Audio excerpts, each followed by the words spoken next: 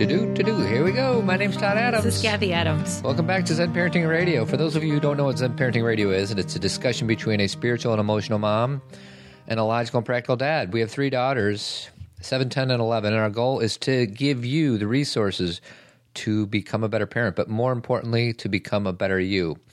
And always remember that the best predictor of a child's well-being is a parent's self-understanding. So a few housekeeping notes. One is we are doing 2 shows a week. Every other week, we're going to bring every other Friday, we're going to bring a conversations with people we love. And then on the Fridays that we don't, we're going to do a regular podcast. Correct. Right? Correct. And hopefully that pleases some people.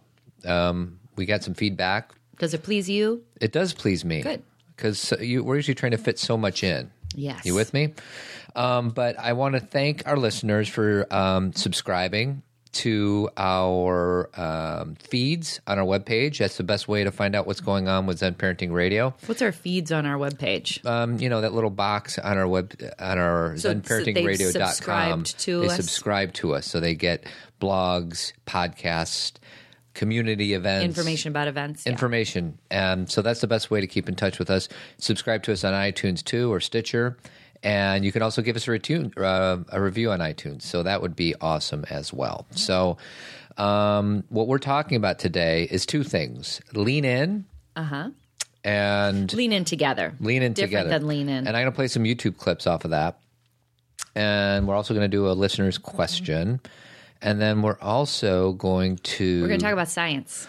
Science? We're going to talk about a new science that I just heard about yesterday, and I'm now very deeply intrigued. You want to know what it is? Are we ready? We are almost ready. What else do you have? Are we ready? Yeah, go ahead. Okay. So the new science... Wait, I didn't play my science song. Okay, go. Hold on. Where is it? Here it is. This is a great song.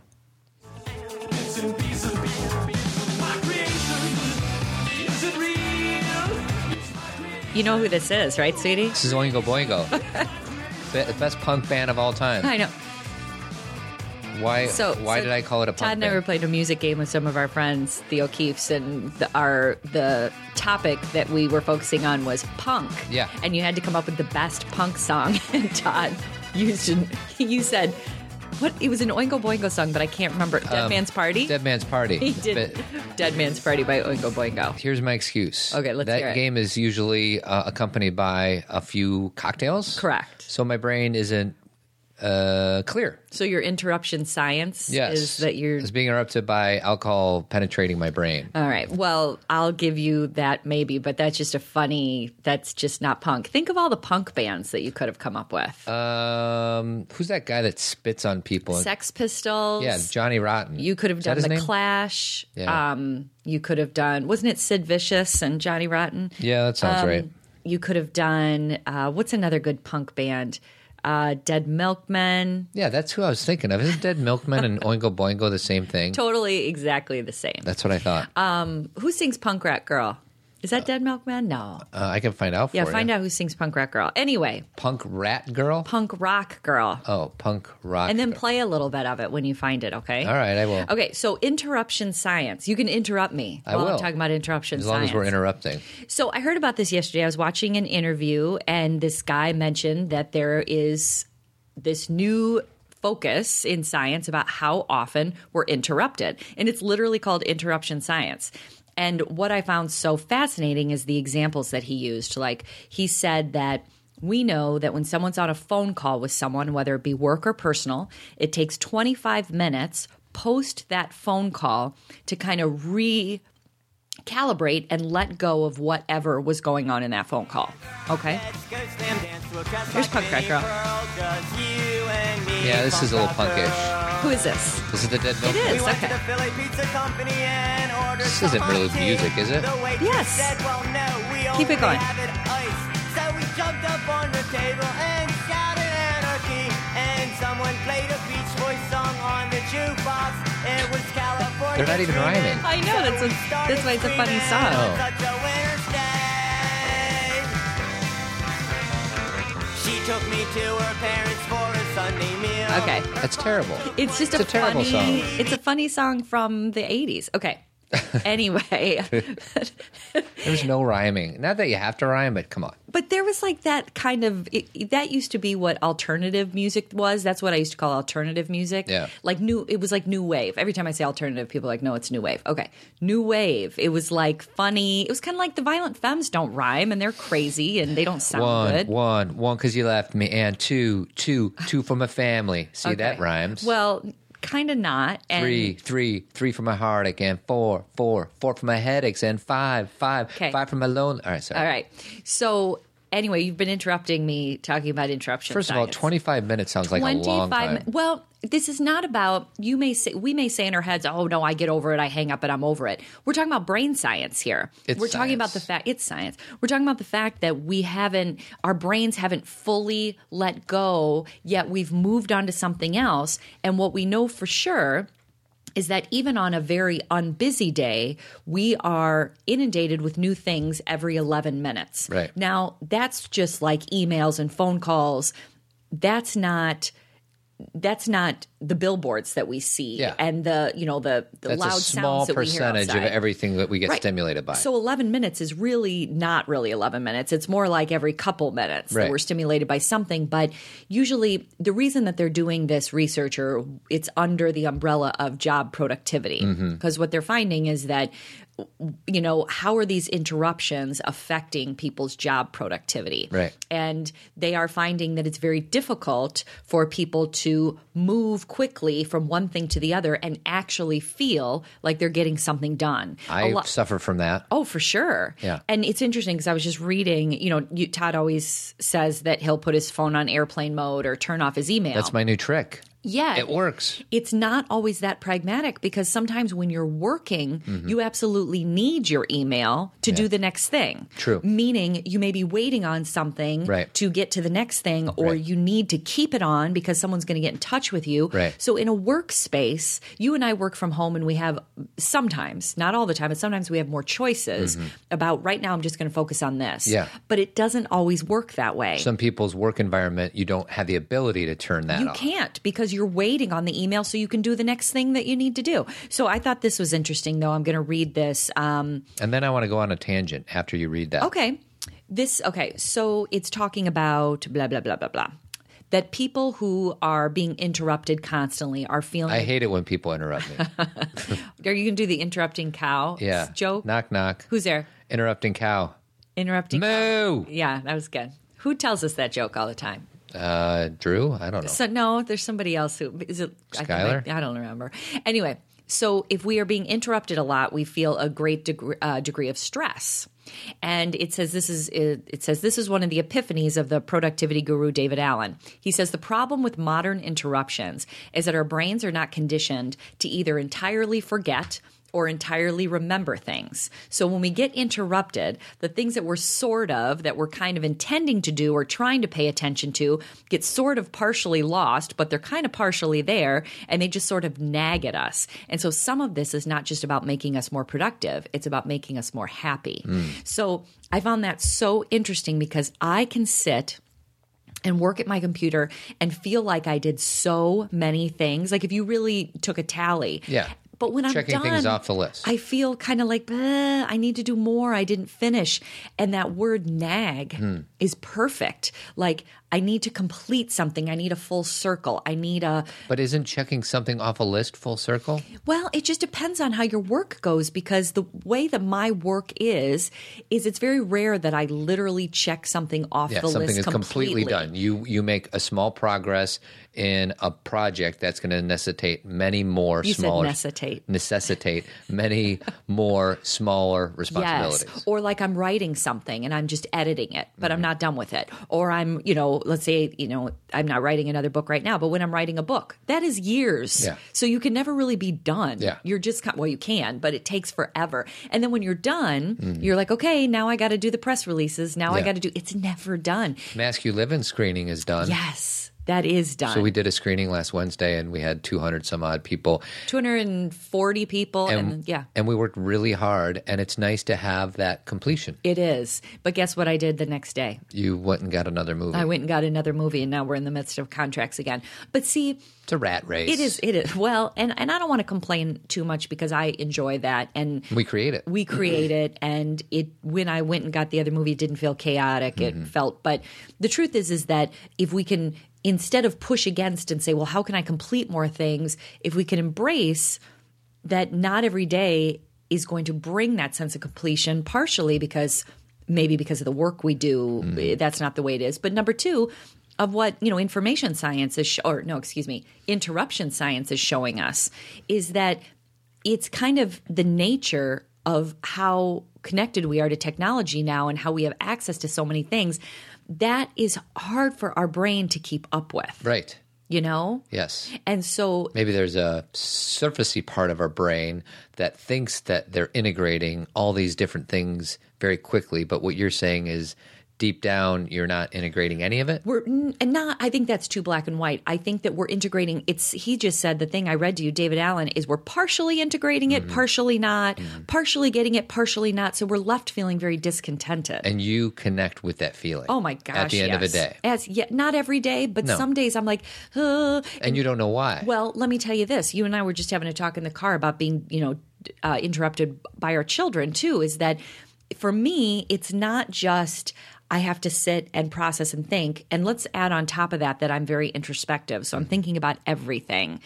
And then I'm trying to do something. And then my child rings the doorbell instead of comes in by herself because she wants me to open the door. And then you yell from the kitchen, are we doing this tomorrow? And I'm like, yes, we are. Or no, we're not. And then I realize that I didn't feed my rabbit. And then I hear someone outside and I'm like, oh, is it garbage day? So it's not just work, because I work from home. So I'm giving home experiences. It's everything. Yeah. And that we have to somehow, the guy that I was listening to yesterday, he was talking about how. The Oprah guy? Yeah, the Oprah guy. Pico IR? No, I think it's Roscoe Pico Train. No, it's not. I can't remember. I didn't know his book, nor did I know him, but I found the things that he had to say very interesting. Is that technology is speeding up. Like we just saw a commercial yesterday for a Google Watch, right? Or no, an Apple Watch. Yes. And things are going to speed up and we're going to have more access, but that doesn't necessarily mean that we have to speed up with it. And what I mean by that is we have to be able to balance being human and having a human brain with the quickness of technology. We aren't technology, so we don't have to keep up with technology. What we get to do is enjoy the quickness of technology while maintaining our sense of sanity. Right. I think when everyone's like— I thought you were going to say the human with the being. Like the human is the do-do-do-do, everybody stimulating you, and the being is the ability to not get caught up in the speed of everything coming at us. And I totally hear what you're saying. I'm kind of dividing them differently, though. I'm saying technology is like an outside force. Yeah. And that is something that is being created for, I think, with really good intention. Yeah. To give us access to information quicker, to connect us faster, and that's all good. So instead of saying, oh, that's bad and let's slow down technology, let's enjoy it, right? But then we have to take responsibility for our human and our being. Because when I think human, I think how the mind works, how the biology works of our bodies. And then the being part is understanding that to slow down our body system, we have to be. We have to be able to be quiet and still and understand. That's why I'm so interrupted. That's why I'm so interested in interruption science, because I love that this is being studied because I know it affects me. Sweetie, we're not called human doings. We're called human beings. Exactly. And that sometimes we are doing, but we aren't technology. Yeah. So it's like dividing, instead of saying we have to keep up with it or we need to slow it down, let's just let it be. And then let's take responsibility for ourselves. So how do we connect the dots as from a parenting perspective? How can we use this information to help us have better days, better weeks, better months, better years? I mean, one parenting thought that I have is, something that we've discussed many times on the show is about boredom and about, our children being with technology too much is that even though certain TV shows aren't bad, technology isn't bad, iPads aren't bad, the overuse of them causes problems. Right. And so we have to be able to allow our children to, first of all, have some boundaries and limits. Right. And there's a way to do that with respect while bringing your child into that conversation. Meaning a lot of parents are so like, you're done with technology, and they snatch the iPad away and then they wonder why their child freaks out. Right. Of course they're going to freak out. They're in the middle of a show and you just snatched it away. Yeah. There's a way to say to your child, you have an hour today or 2 hours of technology time. You get to choose when you have it, and let me know when that time is and when you're ready for it. We say set your timer. Set your timer. iPads have timers. Exactly. And we got our 7-year-old setting timers. And I will say, sometimes I go in and I say, okay, is it, if they haven't set a timer or if I'm more tracking it for them, I'll say, are you done? And usually they'll say there's 3 minutes left. And I'll say, okay, finish it up. Yeah, don't sweat the small stuff. Don't sweat the little things, and don't feel like, that 3 minutes is going to clog their brain. If we have some respect around their use of it, then I feel like they can disconnect from it easier. Yeah. If they are fearful that you're going to take it away any second, then they're going to sneak it. Yeah. They're going to, figure out ways to look at it when you're not around. And if we kind of have an open conversation, so I say that because we've got to incorporate into our children's lives some boredom, some time for quiet, especially in their bedrooms. And before bed, I always think about, like, last night I went into Cameron's room and she was awake. And sometimes she just lays there. Yeah, she for did that when she was like 2 years old, staring up at the ceiling. That's why she's my little Ferdinand. And she's so, and she sometimes she's introspective. She's introspective, and she just needs that time just as much as my, JC can be a little more fast paced, but she needs it too. Yeah. And so, her going, sometimes she falls asleep faster though. You know what I mean? Right. But she needs that downtime in her room, like alone, in bed, no stimulation. No sisters around. No sisters, no TV, no, one of the deals that we made with her when she got her phone was the phone is plugged in downstairs. And so sometimes during the day she has it upstairs. It's not like a hard, fast rule. Right. But at bedtime. Right. That phone is downstairs, plugged in. So there's a practical reason, so it can charge. And also, see, that's the conversation we bring her in on rather than just do it because I said so. We just did that little webinar thing last week. I don't think it's posted yet, but we talked about the lady asked us about discipline. And we're not going to get into a big talk about discipline right now, but we have conversations with our kids. Like, discipline just sounds so harsh and so mean and so punitive. When they do something that we don't agree on, we talk about it. Well, and it's interesting, Todd, because that discipline, just the way that you describe it, it's unfortunate that happened because discipline means to teach. Yeah. It comes from disciple. Yeah, we took that word and made it something different. Yeah, we almost made it punishment, punitive, and really discipline means to teach. But because when people ask now the question, how do you discipline your kid? Really what they're saying is, how do you control them? Yeah, how do you control stop them from doing what they're doing and make them feel bad about their choices? Right. And that's where Todd and I will say, well, because that's what discipline means to the majority of society now, we have to rethink that word. Yeah. And we have to say, you know what? I'm thinking, like, things just happened this morning. My daughters both opened their folders, and there was stuff in their folders that we could have gone through this weekend. And Sweetie, they had no downtime this weekend. I know. Oh my gosh, I was laughing so hard. I stopped them and I said, listen, you guys know this is your responsibility. This isn't anything new. You need to pull this stuff out either when you come home from school or yesterday. We had so much time. And sometimes I remember to remind you, but the truth is this is your responsibility. And again, I didn't say that verbatim, but that's always what I say to them. Sweetie, at any point did you smack the kids or yell at them? No, I did not. Oh. You want to know why? Obviously, I would never smack a child, so that's an easy one. But I don't yell because I'm the one who ends up feeling bad about it. Yeah. I don't think we already know. It's a self-care decision. It is. We already know that doesn't change their behavior. Yeah. It just shames them. So why not just explain? And then when, and they're pretty good. Like, I think about all the things that the girls have over time picked up on. Sometimes it takes repetition. Right. But there's certain things that are like not questioned anymore.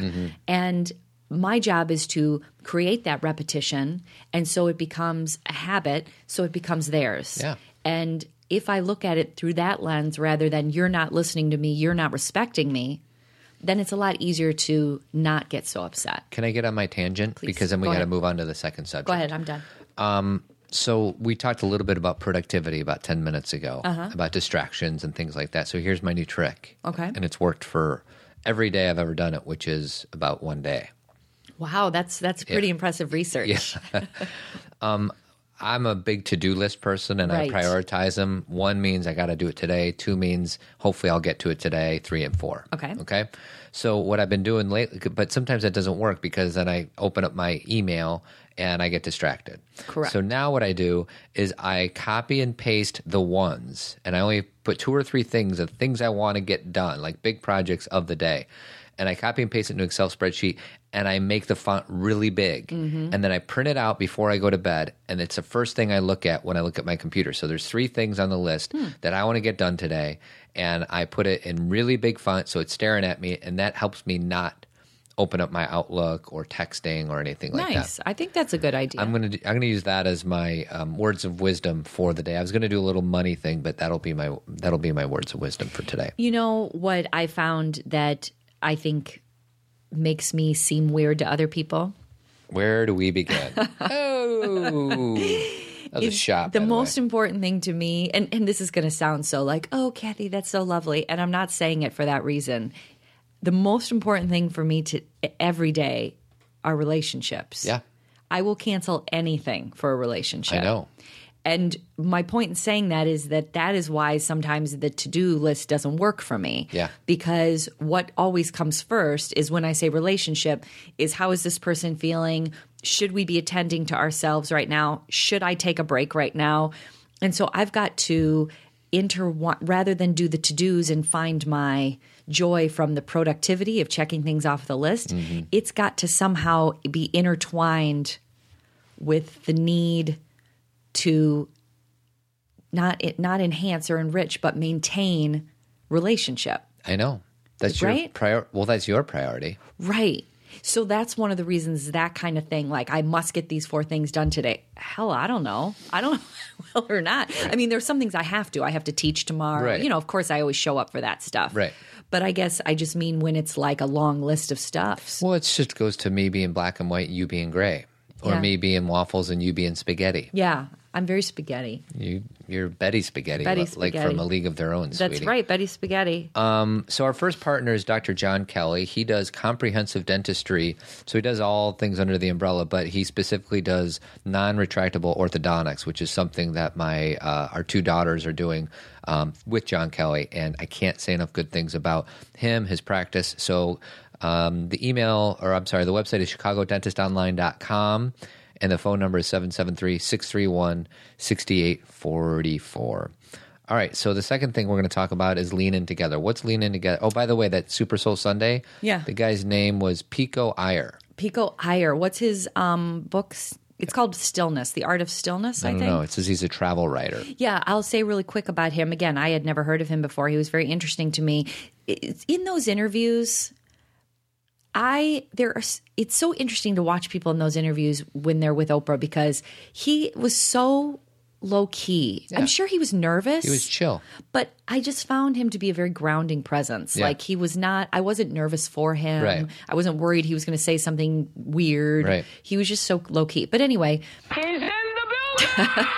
Pico Iyer. so he's the very, very short version of him is he was paid to travel. He did that for his work, and he traveled everywhere. He said years ago he had over a couple million miles racked up. So, but then he realized when he was actually fairly young, like 30 years old, that he realized that going places didn't make him feel more at peace in himself. Right.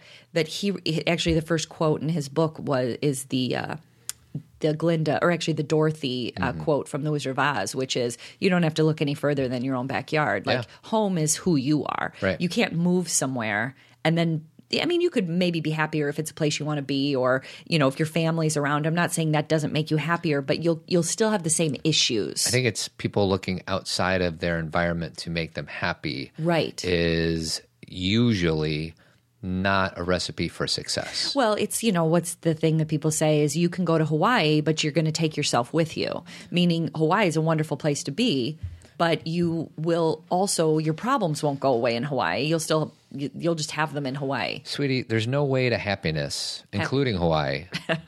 Although Hawaii would be pretty awesome. It would be pretty good, yeah. Happiness is the way. That's right. my other. I'm all about words of wisdom today. You are. That's my number 2 words of wisdom. That's an old school Wayne You're Dyer. welcome. Yeah.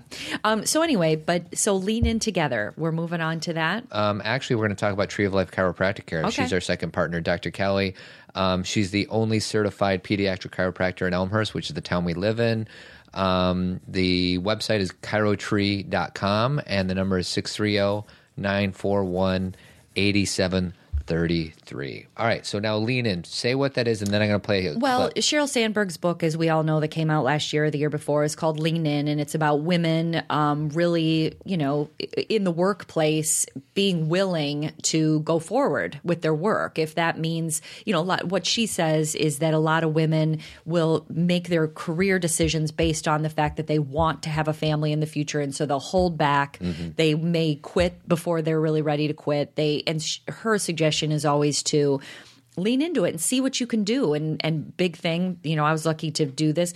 Choose a partner who's willing to support you in your career. Like, why does it have to be so one-sided? Right. Like, you can be partners in parenting and figure out a career that works for you. If you want a career, right. I mean, because let's remember the definition of feminism is having the choices, right. Being able to, be balanced as far as pay and recognition, equality. And so equality means that we have choices too.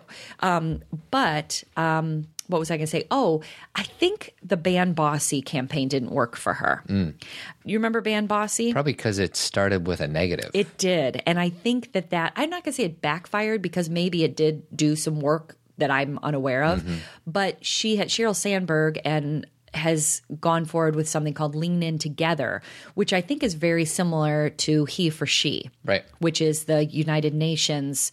Hermione.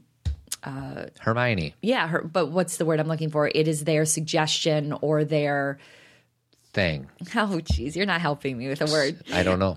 It is they are trying to influence men to support women in supporting themselves and supporting the world. And that is through equality. Right. And so that's what Lean In Together is focusing on how men influence women's lives. So I'm going to play a clip. It's 1 minute and 25 seconds long. Okay. And first you're going to hear from Condi Rice, and then Hillary Clinton. Sweetie, are you on a first name basis with Condi? Yeah, I call her Condi.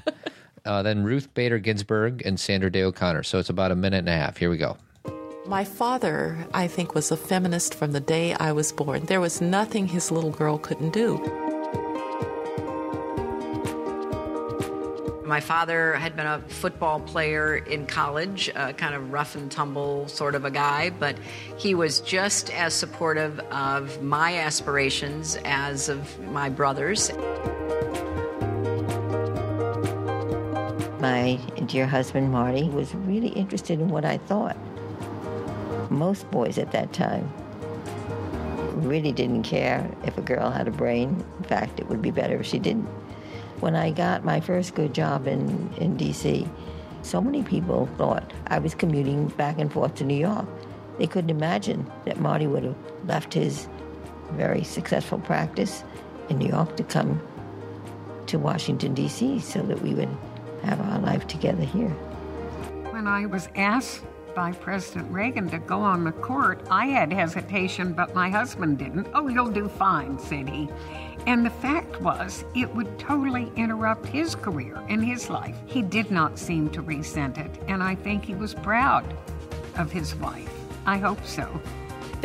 All right. I love that. And so, like Todd said, that was Condoleezza Rice, then Hillary Clinton, then Ruth Bader Ginsburg, and then Sandra Day O'Connor. And we're going to play another clip in just a little bit, but I want to talk about these 4 first. I mean, it just seems like this is equality. This is men having women's backs, which has been, I said the story before, but my men's group, you came and spoke to my men's group one night, and really one of the top things that you think that men need to know about women is the guys need to understand that one of the most important things is that all our wives want is for us to have their backs. Absolutely. And I feel like these are 4 examples of that. Exactly. And protection, it's like redefining protection. It's not protection just like safety and ward off the bad guys and, that kind of thing. It's safety in that, can I be myself and that you will support me in being myself? Can I express how I feel and that you can you can not only handle it, but recognize the importance of it? Can I have dreams that you would be willing to not only support, but maybe shift your life for? Because right now, I would still say percentage-wise, women shift their lives for men. I would say 90% of the time they do. A lot of the time. And the majority of the time, we'll say that. And while there's nothing inherently wrong with that, especially if it's a family choice. Balance. Balance. If we look at a society where the women are always the ones sacrificing, and a lot of the old school guys will say, well, they have to because they're the ones that have babies and carry babies and all that. There's plenty of guys out there raising children, That's and right. the moms are in the career. That's right. Not only are there, first of all, there are stay-at-home dads now. There are dads that are doing 50% of the work or more. There are 2 dads raising children now. Yeah. So we can't say if traditional works for you, go for it. But if you're feeling like, okay, there's dreams that I have that I'm feeling that are unfulfilled, and your partner is your good friend and your support system, then this is something that needs to be discussed. At least discussed. Like, it takes time for things to shift and change, but the norm has to be at least the communication about it, right? Right. Exactly. You ready for the second thing? Sure, go ahead. All right. I forget who's coming up in here, so just listen. Okay. It's about... I could probably tell you after. It's about a minute. Okay. Women who have fathers that adore them, it builds a core of self-esteem. My father always told us he loved us. He kissed and hugged us all the time. My dad had no trouble whatsoever in braiding my hair, in taking my sister and me off to shop, and he was a far better cook than my mother. When they married, they had met teaching at the same school in Fairfield, Alabama. But the city of Fairfield had a nepotism rule, and so one of them had to leave once they married. My father was the one who left. And I asked him, I said, Daddy, why did you leave rather than Mother? He said, well, she had been there first. It only seemed fair. There you go. That's great. That last one was Condi. Yeah, that was her. And just, just the fact that what I love is these women are of a generation before us. Like, they're about 10 to 15 years older. Well, they're telling stories about when they were young people. Yeah. So these fathers who had this progressive attitude towards their wives, I mean, they were in the deep, deep minority to do such things. And they raised women who that we're hearing from right now who are leaders. That's right. And so we're pulling those connections. There's no way I can give you percentages right now on how effective that is. All I can say is these women are saying, not only did my father embrace that I could do anything, that anyone else could do, but I have a spouse who also really supported that. Yeah. And for some of them spoke of their husbands, and how wonderful that is. Yeah. And you know what I'm thinking of right now? What? Friday Night Lights. Love that show. For people who are watching it right now, I don't want to ruin the end. But for those of you who have seen it, this is exactly what happens. Yeah. Because Tammy follows Coach Eric for how long did they got married when Decades. they were really young, Right. And she basically moved. And then she got an opportunity. And then she got an opportunity, and the whole last 3 or 4 episodes of that whole series was about what decision are they going to make. Yeah. And it was funny watching it with you, Todd, because you'd be so annoyed at him. Yeah. You were like, "This isn't the Coach Eric I know." And I loved Coach Eric. I know, and then it's a good show. That's all I'll say. Yeah. Did I ruin it? Well, you ruined it for maybe the 2 people that are watching that show right now. Right, but We tend to watch shows after they end. Yes, we do. I don't know how. I just, you know what? Having it on TV and like DVRing it feels pressure filled. Yeah. Like I got to watch that. Well, and you can't watch it in bunches. Like you can't watch 3 episodes in a night if you didn't want to. Like I do with Parks and Recreation. Yeah. No more 30 Rock. We're now on to Parks and Recreation. I still put a 30 Rock or a Friends episode in there occasionally. Just to get nuts. It's when I want to fall asleep because I've seen them all. Or actually, I haven't seen season 7 of 30 Rock. I can't watch it. Someday. But anyway. Dare to dream. Dare to dream. So I like that Sheryl Sandberg is doing this. So how do we, like, let's say somebody's like, oh, I want to, sign a petition. Like, what do you do? Todd, I don't really know. I would go to the Lean In Together. The reason that we're bringing this to your attention, everybody, is I saw the YouTube, and I think I posted it on our page, of this video that Todd's sharing. Well, and we'll share this video on it. And there's leanin.org/together. So read to me what it says. Men who support equality have more successful children, happier marriages, and better team outcomes. So I think the bottom line of it is and it has tips for men at home. Tips. Lean In to get a lot of tips. So the bottom line is that Lean In was originally about women going into the workplace and doing what they feel works for them. And I think they probably found that to have that work, the men have to be supportive of that, or the partner has to be Sweetie, supportive of that. let me tell you something. This is just off the top of my head. Okay. The days of June Cleaver and Carol Brady may be long gone, but we're still far from achieving gender equality. Women still do the majority of domestic work, yet research shows that everyone benefits when men lean in for equality.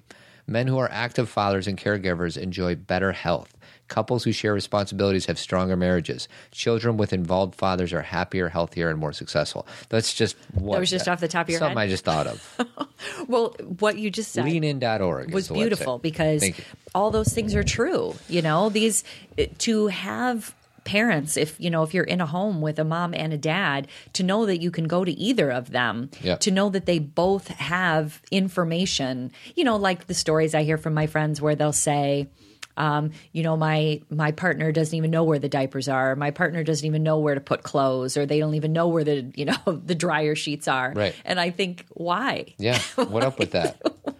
Why is that? But I will say I do get a little jealous, and it's deserved jealousy. Okay. When the girls have something big going on, they always go to you. And the reason they go to you is because you're around more, and you're probably a better listener, and probably a little bit less judgmental. No.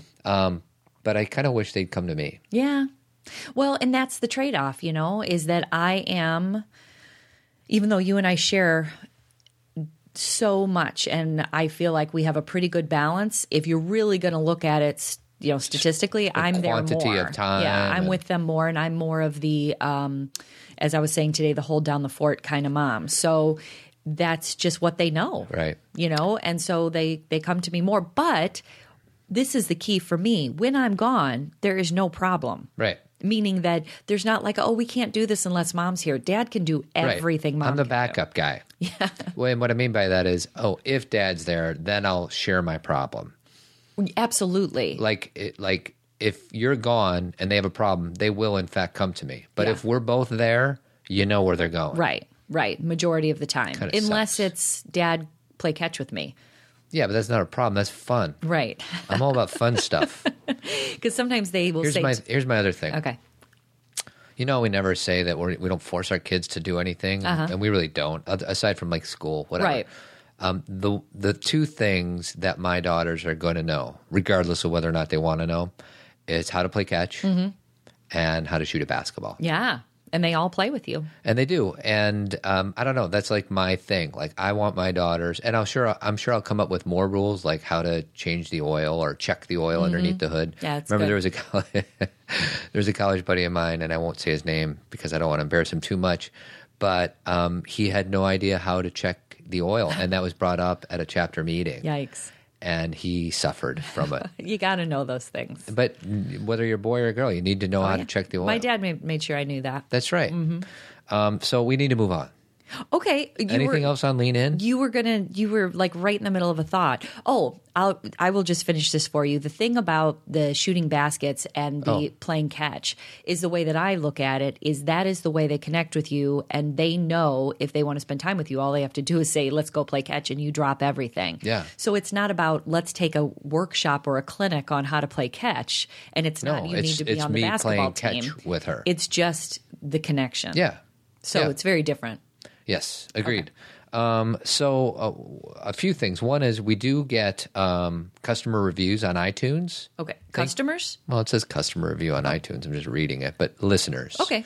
And we got 2 new ones. So if you haven't given us one, do us a solid and give us one. Okay. Well-intentioned mom says we're simply the best. Oh, gave us thank 5 you. stars. That's nice. And then Lorelei77 said perfect for my morning walk. Good. Multitasking. I love having a good podcast to listen to when I walk too, so I know what you mean. I love having my morning walk. And then this is something, I forgot what it was, but it's somebody who, I think she's from Australia. Okay. She's a listener from Australia. Okay.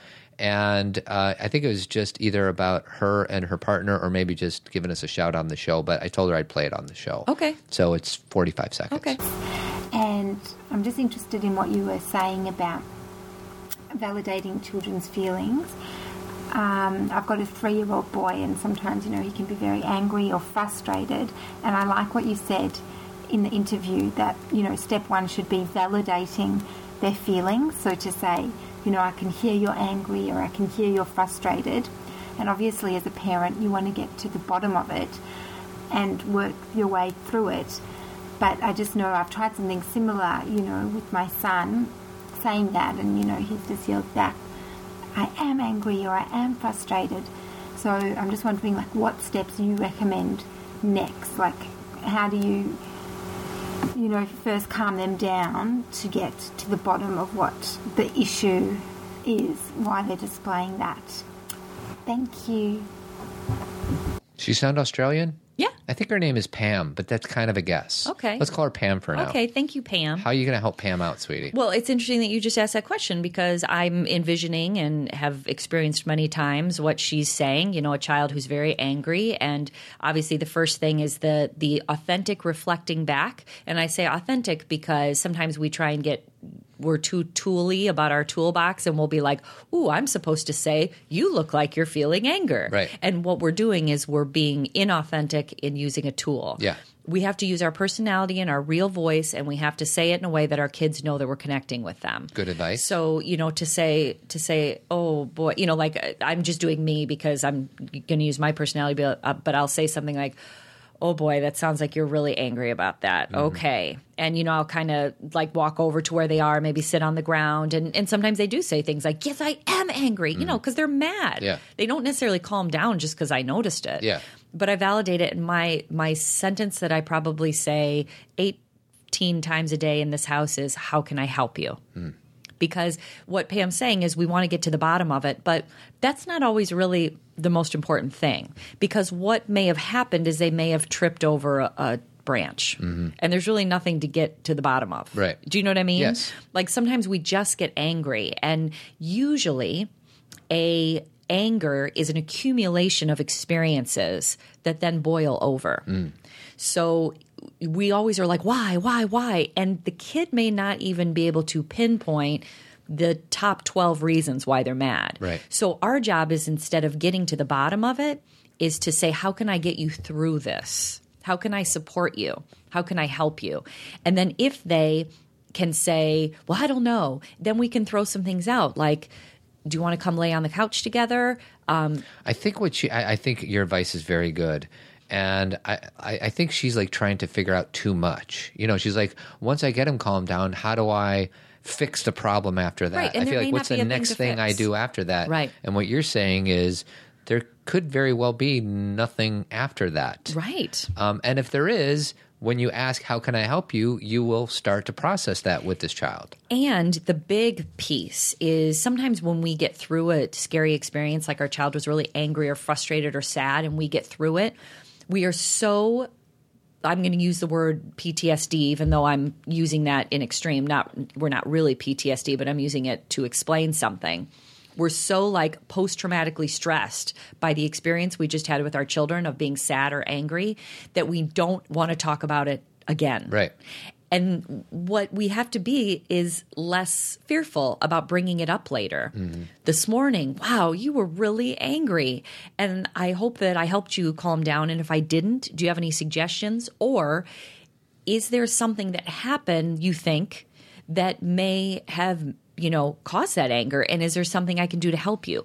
Meaning, in that moment of anger, we're not going to be able to solve it and clean it all up to perfection.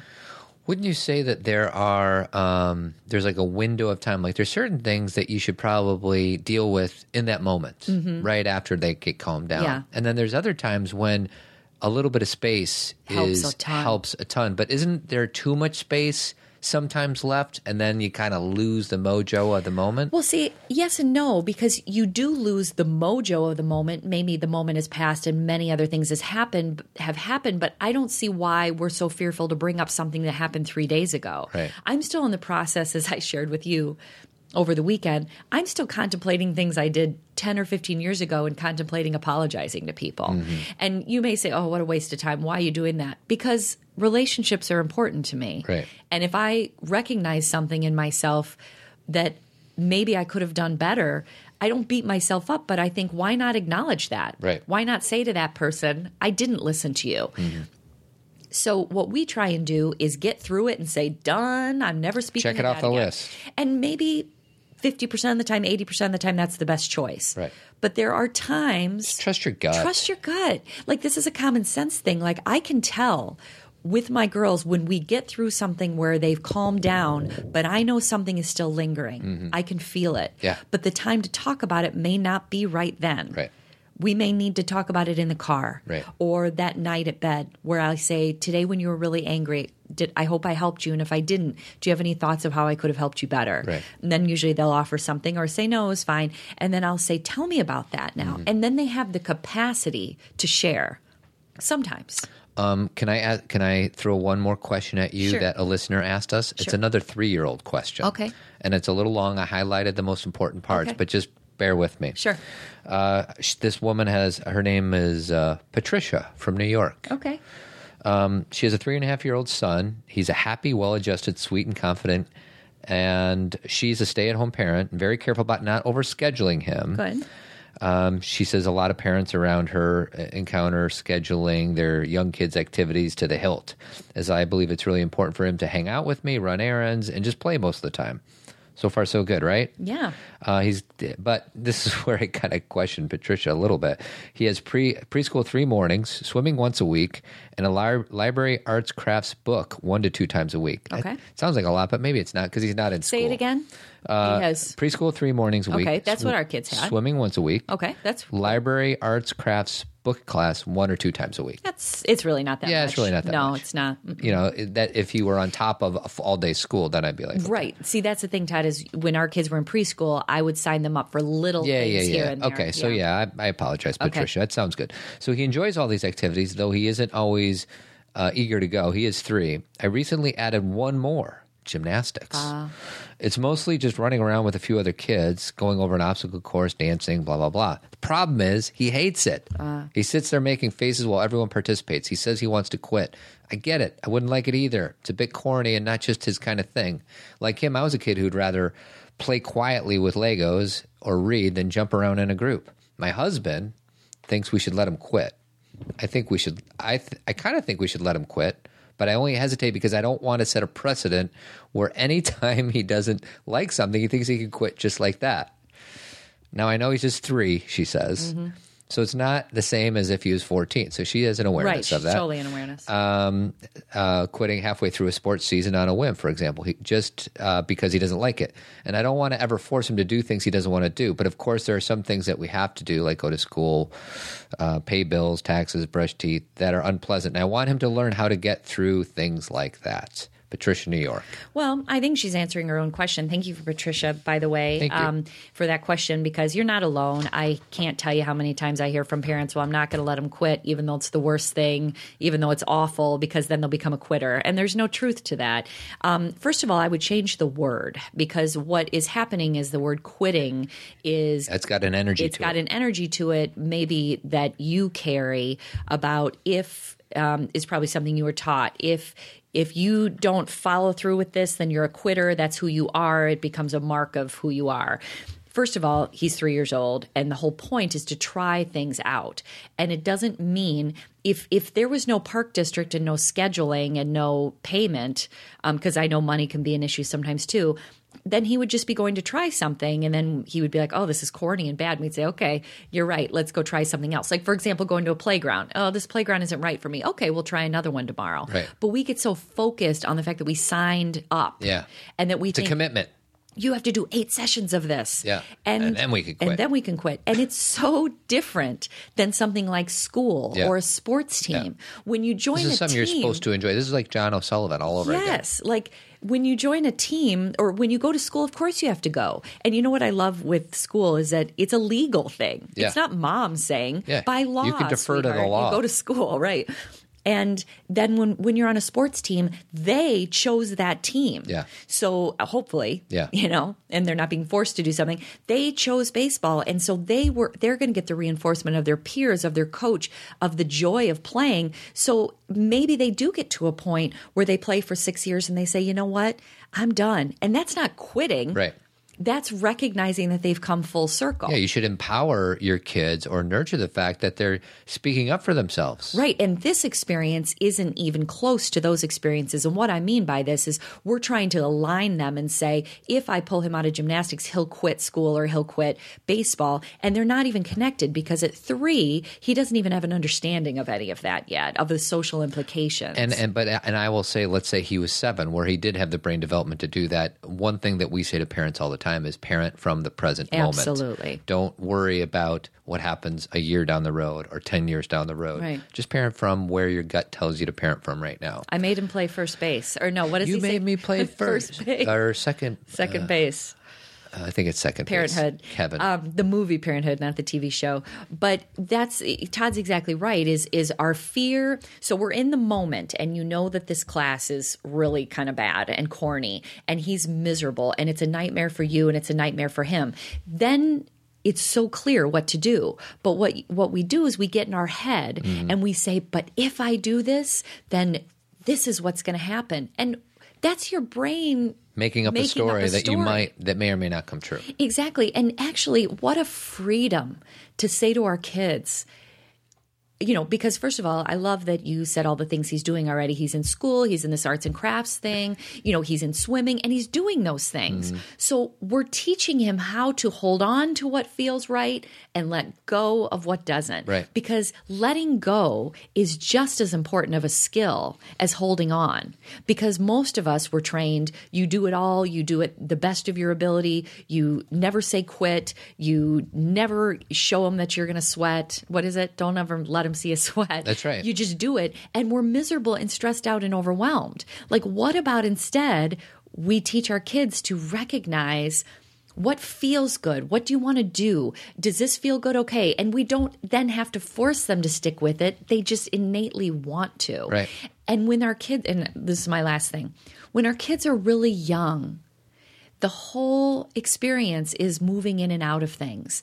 And like I said, brain development wise, they don't understand what 8 weeks means. When what Todd said, when they're in school and they're in that more of that routine, they understand. Like Skylar, for example, she does dance, and there was a point where she was like kind of balking about going. And I said, are we done with this? Like, because I don't want to get into this thing where every Monday we're going back and forth about it.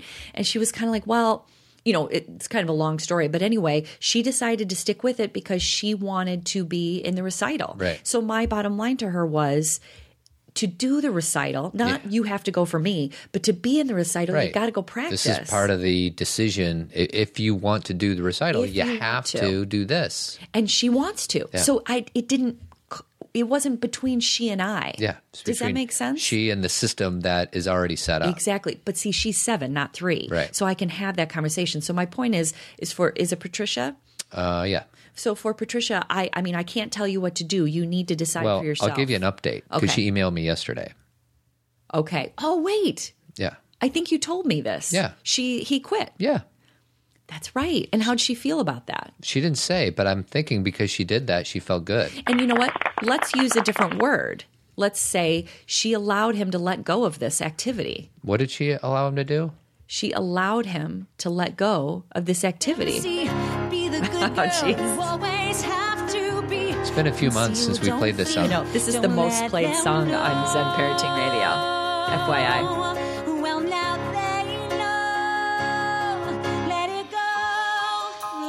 Love that piano part, sweetie. I know you do. So good job, Patricia. Patricia did it without our help. And you know what? All you moms and dads who think you need our help, you don't even need it. You don't. You already can listen know. just for fun, but you got it. You know it. You got this. You got this. And Todd, you're telling the truth. They already know. Yeah. I mean, we know when we are being heart-centered and focused on what's best for our kids, you know, emotional development and connection, and then when we are worried about what society and old stories and old patterns. We can differentiate, but it takes some quiet time. We have to study interruption science. That's right. We got to go, sweetie. It's almost an hour. Oh, okay. Goodbye. Amazon? No, I don't want to talk about that. You don't want to talk about my book? What about your book? Living What You Want Your Kids to Learn, The Power of Self-Aware Parenting, and my other 2 books. And we do have another documentary screening coming up in May. We'll give you more information next week. Details to come. Yeah. What else? We have a big surprise coming next year. Yes. But it's a secret. Secret. I've got a secret. Words of wisdom, sweetie? I know what mine are. I've been thinking long and hard Then about it. why don't you do yours? Just keep trucking. Okay, mine are have a wonderful week, everybody. Remember how important and valuable and lovely you are. And keep trucking. Yep. Goodbye. Stay classy, San Diego.